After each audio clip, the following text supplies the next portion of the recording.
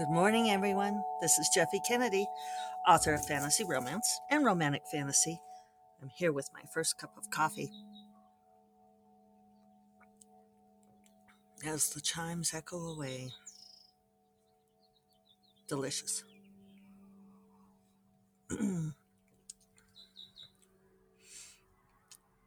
Today is, I have no idea, Thursday, April 28th. And I am looking at my plant that I potted. The lobelia does not seem to be doing well. Why does lobelia always seem to not do well? It just dries out so quickly here. I have to pause you.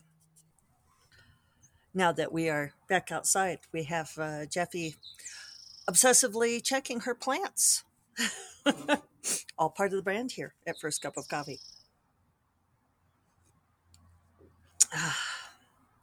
I will endeavor not to do that. So, hope you all are having a wonderful week. My week's going pretty well. So far, knock on wood, I've no wood. Well, just a grapevine. Oh, the arbor. Knock on wood. Have been getting my 2,500 words on Storm Princess and the Raven King. Feels like it's going well. Um, yeah. So we'll see if we can sustain that, get that done in the next few weeks. Been uploading the rebranded covers for Sorceress Moons. They are, so far I've gotten the first 3 books up. My formatter is getting me one per day. So they'll release starting tomorrow. So Friday, Saturday, Sunday. Yeah, so one reader commented about the pretty covers being gone. I mean, they're not gone. They're immortalized in history. But yeah, I'm trying to rebrand. I'm trying to reach a new audience, and so, I mean, that's always a balance, right? You try to reach new readers, but sometimes the old readers feel left behind. Old in a former sense, not an aged sense. She commented that these looked like male fantasy, which I thought was funny because I don't think they look like male fantasy. Uh, there's definitely a more masculine element to it. And Lonen's double bladed axe is front and center, a consistent element for all the covers. And that's not to emphasize Lonen necessarily. One is it's a striking image. Um, and for me, partly symbolic of Araya's power as well. But yeah, she said, "Oh well, the horses were gone and female elements were gone," and it was like, "But they're and dragons were gone, but they're not. They're still there. They're just more subtle elements." There's the dragon's tail and dragon wings. There's the representation of the horse silhouette in the background. It's there if you look for it, and Araya's hair and her magic, which is really the one of the most essential parts of Araya. So, but that's the thing is when you try to reach new readers, I'm trying to reach people who maybe haven't read my books at all before. That's partly why I'm putting them in Kindle Unlimited, because there's a lot of readers that only read on Kindle Unlimited, as I talk about on here, probably ad nauseum. And yeah, so I'm excited about it. I'm interested to see what happens. It's an experiment.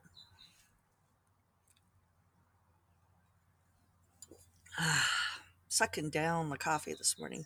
I am going to write her coffee later this morning, so that'll be fun. First time in a few weeks. She'll be able to sit outside, just like I'm sitting outside here this morning in the secret garden. Planning to do a lot of gardening this weekend. I have a lot of cleanup to get after here, and it'll finally be nice enough to do that, I think. We're supposed to have wind again this afternoon and tomorrow. but hopefully, looking like the weekend should be pretty nice. So I watched the movie Gifted, um, with adorable Chris Evans. And what's the little girl's name? McKenna Grace? Octavia Spencer is in it too. I always want to call her Octavia Butler, which I think is funny. The actress, not the writer. Maybe because I don't know that many Octavias. Uh, Not that I know her.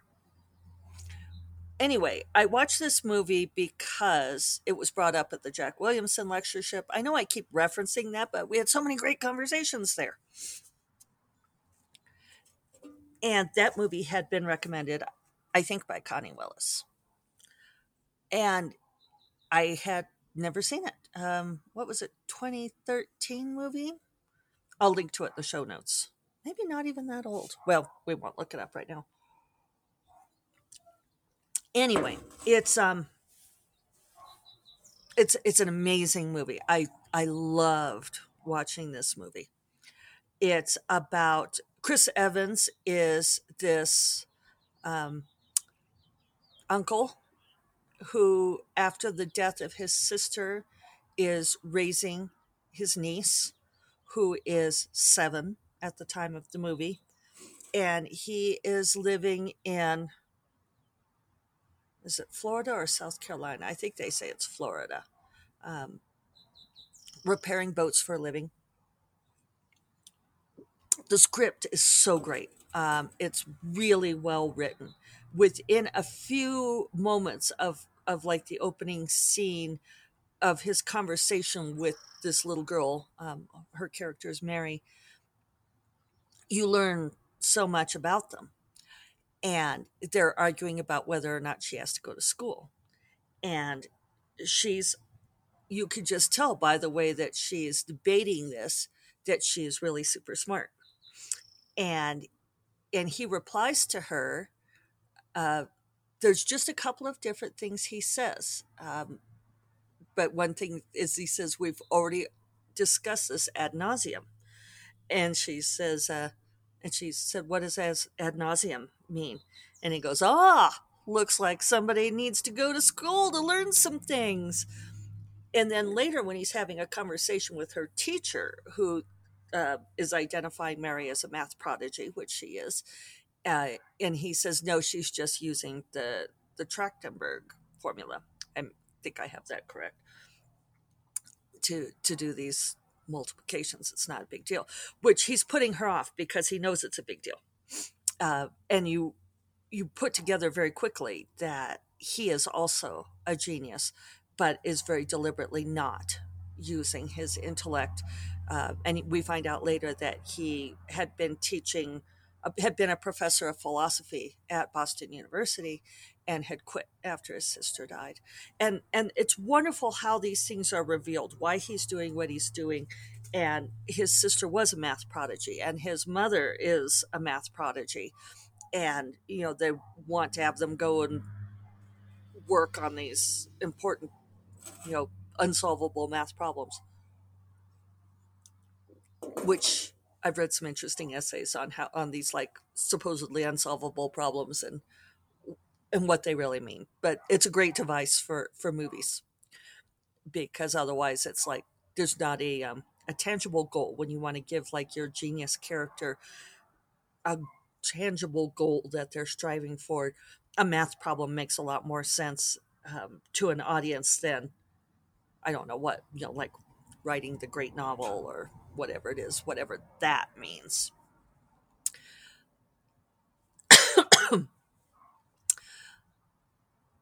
I promise I won't go on a rant about what it means to write a great novel.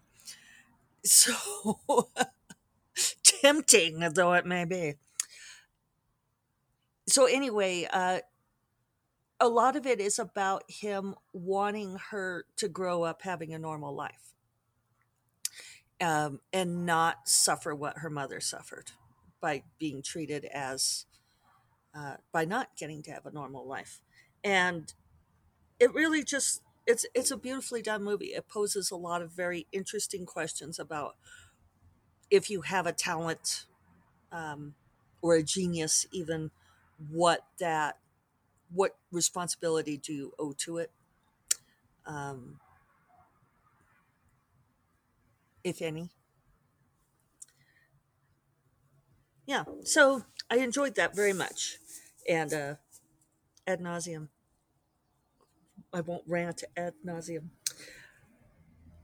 I can't remember what it was. There's something else that he says that he uses some sort of word, like a $5 word or something. I don't recall what, but very they do a nice job of revealing character through just how he behaves and how he speaks, even though he is trying not to be this thing anymore. It's like inherent, and in the same way it is in his niece. I also tried to watch Spencer, about Princess Diana, Lady Spencer, played by Kristen Stewart, which I've been wanting to see for a long time. And we ended up with this subscription to Hulu, which I want to say it was an accident. It's sort of like, oops, I stumbled and tripped and fell into a subscription to Hulu. I think it was because David wanted to watch the Super Bowl and we were trying to figure out a way for him to watch the Super Bowl. So, like we signed up for the month free and then got charged for it. And then I was like, how did I end up subscribed to Hulu? Which is, I know, entirely their scheme. So I canceled it, but I'd already been charged. So we have it for like 30 more days. And when I canceled it, they want to know my reasons for canceling. And one of them on there said, one of the options was too many ads. And now I wish I could have checked too many ads because we've been watching some stuff on Hulu while since we paid for 30 more days of it. And reader, there are too many ads. It just, I know I'll probably just be saying this from now on, my Gen X thing, but it really pisses me off to pay for something that then also has ads. It's either you pay for it or you suffer through ads. You shouldn't have to do both. And I'm very bitter that the world has changed this, people. Anyway, so I started watching this on Hulu because I was like, oh, because David was he was napping and we'd already eaten dinner, or I was getting ready. I was cooking dinner and stuff, and I thought, oh well, I'll watch this because I bet he won't want to. And then if I think he will, I can always stop and start over. And it was discordant. What is up with that, people? It's like they wanted to use all of this discordant jazz to show her mental breakdown, which was this necessary? And I even looked at the reviews to see if anyone else bitched about it, and I didn't see any. Um, so maybe it's me. I thought Kristen Stewart did a great job. I thought although I thought she made Diana awfully diffident, which apparently, like her bodyguard said, that Kristen Stewart got Diana's mannerisms better than anyone else. But yeah, I didn't care for her diffidence, and I don't know, it was just so over the top. I thought, it takes place at Christmas at Sandringham Palace, and it's right before the divorce and all of this. And so, of course, things are going badly, but I just, I don't know. I didn't care for it. I'm not going to keep watching it. I didn't like how much of a victim she's portrayed as. Maybe she rallies later in the movie, but I'm one of those people that you know, Diana, always my princess. I was always on her side against Camilla. And after watching this, it's like, oh, I don't know. So there's my inarticulate review of that movie. Uh, Maybe I could watch it muted with only closed captions so I don't have to listen to that. I found the music so disturbing in a way that I didn't want to be disturbed. And then the other thing we started watching, also on Hulu, too many ads, hashtag too many ads, was Pam and Tommy, about Tommy Lee and Pamela Anderson.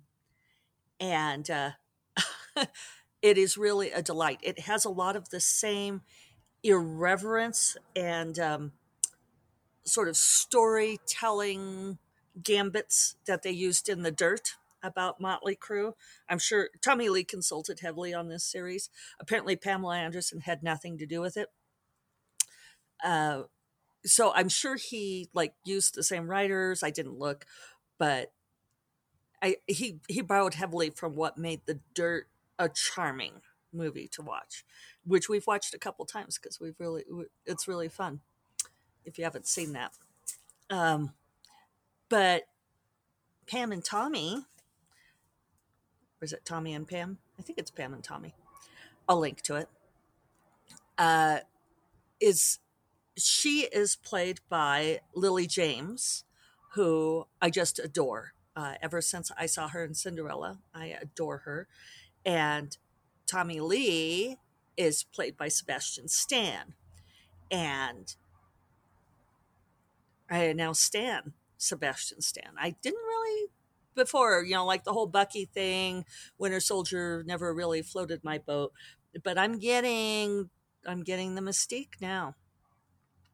And it is wittily done. And my my only objection, man, that's probably a strong word. I think Lily James is doing a great job playing Pamela Anderson, but Lily James has this essential sweetness to her. She's, I don't know, she's lissom and has this artlessness to her personality that I don't know if it means that she's not a great actress, but she doesn't come across to me the same way Pamela Anderson always did. She doesn't she's not as brazen and confident in a way, even though she's trying to seem like that. It's just that Lily James has this artless wholesomeness to her. But anyway, it's a really interesting show, and I'm enjoying that. And then I'm still finishing this book. I'm almost done now on Elizabeth Barrett Browning and Robert Browning. And it's extraordinary. I don't read that much historical stuff unless it's historical romance, and I kind of fell off of reading those. But it's extraordinary to read about people living in Victorian times, and maybe this is just extraordinary for me because I haven't read tons of it. Like Jane Austen stuff, Regency stuff. Um, anyway, this maybe it's because it's nonfiction, but the um, the prevalence of disease is just extraordinary. How people are forever getting sick. And I've heard people reference this, in talking about like with the pandemic, that talking about how they now understand why everyone in Victorian times, writes letters about their health. It's it's really interesting to read this, and like a child will get sick with gastric fever, uh, and then be dead by evening. And I looked up what gastric fever was, and it was typhoid. And I guess I knew kind of distantly that, of course, antibiotics weren't introduced yet, but they had cholera and typhoid and tuberculosis. I knew they had tuberculosis, but I mean, they were just, uh, like with everything they ate and drank, they were risking death. No wonder the Victorians had such a fascination with death because people could just die at the drop of a hat. And of course, Elizabeth Barrett Browning was not in great health for most of her life. And just the way she struggles with her health, and at the end, it's sounding like probably a lot of depression, just really is making me conscious of what a huge thing it is for us to be liberated from the ravages of disease in just like 100 years that changed so dramatically. uh, and now we have all the anti-vaxxing stuff. It's such a luxury for people to, you know, not want to get vaccines because we don't have this thing where at any moment you could encounter the thing that kills you by nightfall. Definitely an interesting realignment of perspective for me. So, on that note, I'm going to go celebrate my good health, get my words done. Uh, Hope you all have a wonderful Thursday, and I will talk to you all tomorrow. Take care. Bye bye.